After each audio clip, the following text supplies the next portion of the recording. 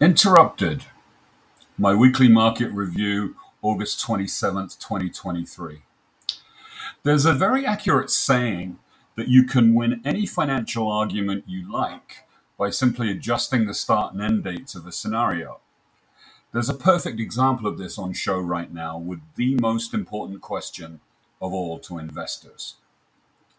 Is what we have seen over the last few weeks a temporary pullback within what is still a bull or rising market that dates back to March of this year?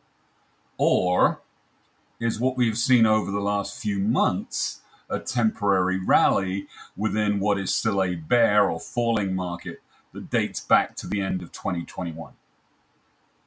The highly respected and influential Charles Schwab chief investment analyst Lisanne Saunders climbed off the fence last week and put herself in the second camp, saying that what we are witnessing is an end to the March-July rally and a reversion back to the declining trend that began in late 2021. The implication being, of course, that the S&P 500 lows of October 2022, which are about 20% below where we are now, could well be tested again. Terrified as I am to go up against Lisanne, who I admire immensely, I am personally still hanging on to the opposite view to her, albeit by a narrower and narrower thread, that the March-July stock market rally is currently being interrupted rather than terminated. On Monday, oversold stocks bounced back from a miserable couple of weeks, with the most beaten down names coming back the most vigorously. This was despite yet another day of rising market rates, with 16-year interest rate highs being reached by the 10-year Treasury bond. By the next day, however, a sell rally mentality seemed to have taken over, with stock investors taking the opportunity of Monday's spike to sell and lock in profits. Tuesday's sour tone was not helped by the Standard & Poor's ratings agency downgrading the credit ratings of several regional banking lenders, including KeyCorp, Comerica, Valley National, UMB Financial, and Associated Bancorp, citing liquidity concerns. Wednesday was dominated by giddy excitement over the upcoming after-the-close earnings release of chipmaker NVIDIA, and markets shifted nicely higher again in anticipation. After the bell, we learned that the company had indeed absolutely crushed earnings and revenue expectations. It reported $13.5 billion in revenue for the second quarter, up an astonishing 88% from the first quarter. It also projected Q3 revenue to hit $16 billion. Sales were more than double those from the same quarter a year previously. All these numbers blew away analyst estimates.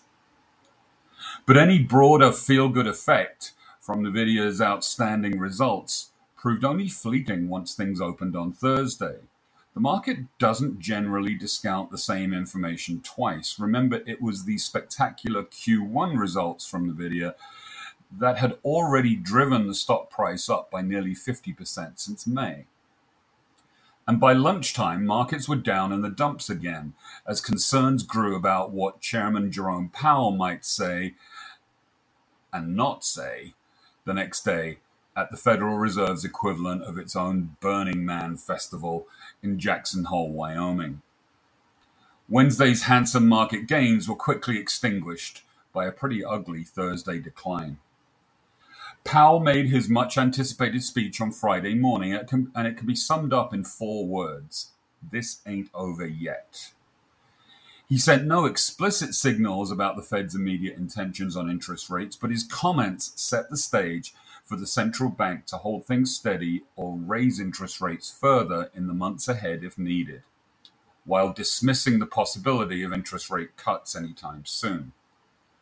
Markets weren't sure how to react at first. Stocks, bonds, and the US dollar all seesawed in the hours following the speech, but finally seeming to decide that actually Powell hadn't really said anything new, and stocks shifted solidly higher in the afternoon.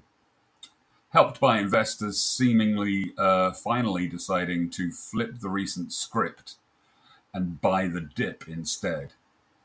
It was this that helped rescue what was a volatile, topsy-turvy 5 days. The S&P 500 and NASDAQ 100 both somehow ended up in the green for the week. The bottom line is that the market of 2023 is in many ways resembling the current political climate in this country, in that it is being defined by hyperbolic extremes.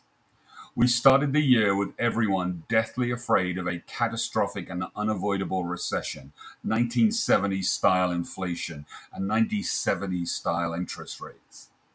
None of that happened, and at some point markets decided that the Wicked Witch was dead, and it was all now blue skies all the way.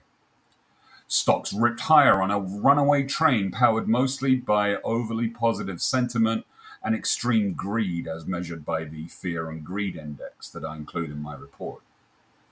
But just because Armageddon didn't come to pass when expected, it is still entirely possible that, 1, a significant and rather painful economic slowdown will occur, 2, inflation will not magically crash to the late 20-teens levels in the near future, and 3, that the Fed may actually be telling the truth and will not suddenly set about cutting interest rates soon, which is what the markets had priced in at the end of July when the S&P 500 was flirting with closing above 4,600. The truth is likely in the middle somewhere, and that's where markets are sitting right now, as demonstrated by the indecisive up, down, up, down, up dynamic that we saw last week. Where we go from here, and how quickly in the coming weeks, is critical to the health or even the continued existence of the 2023 rally.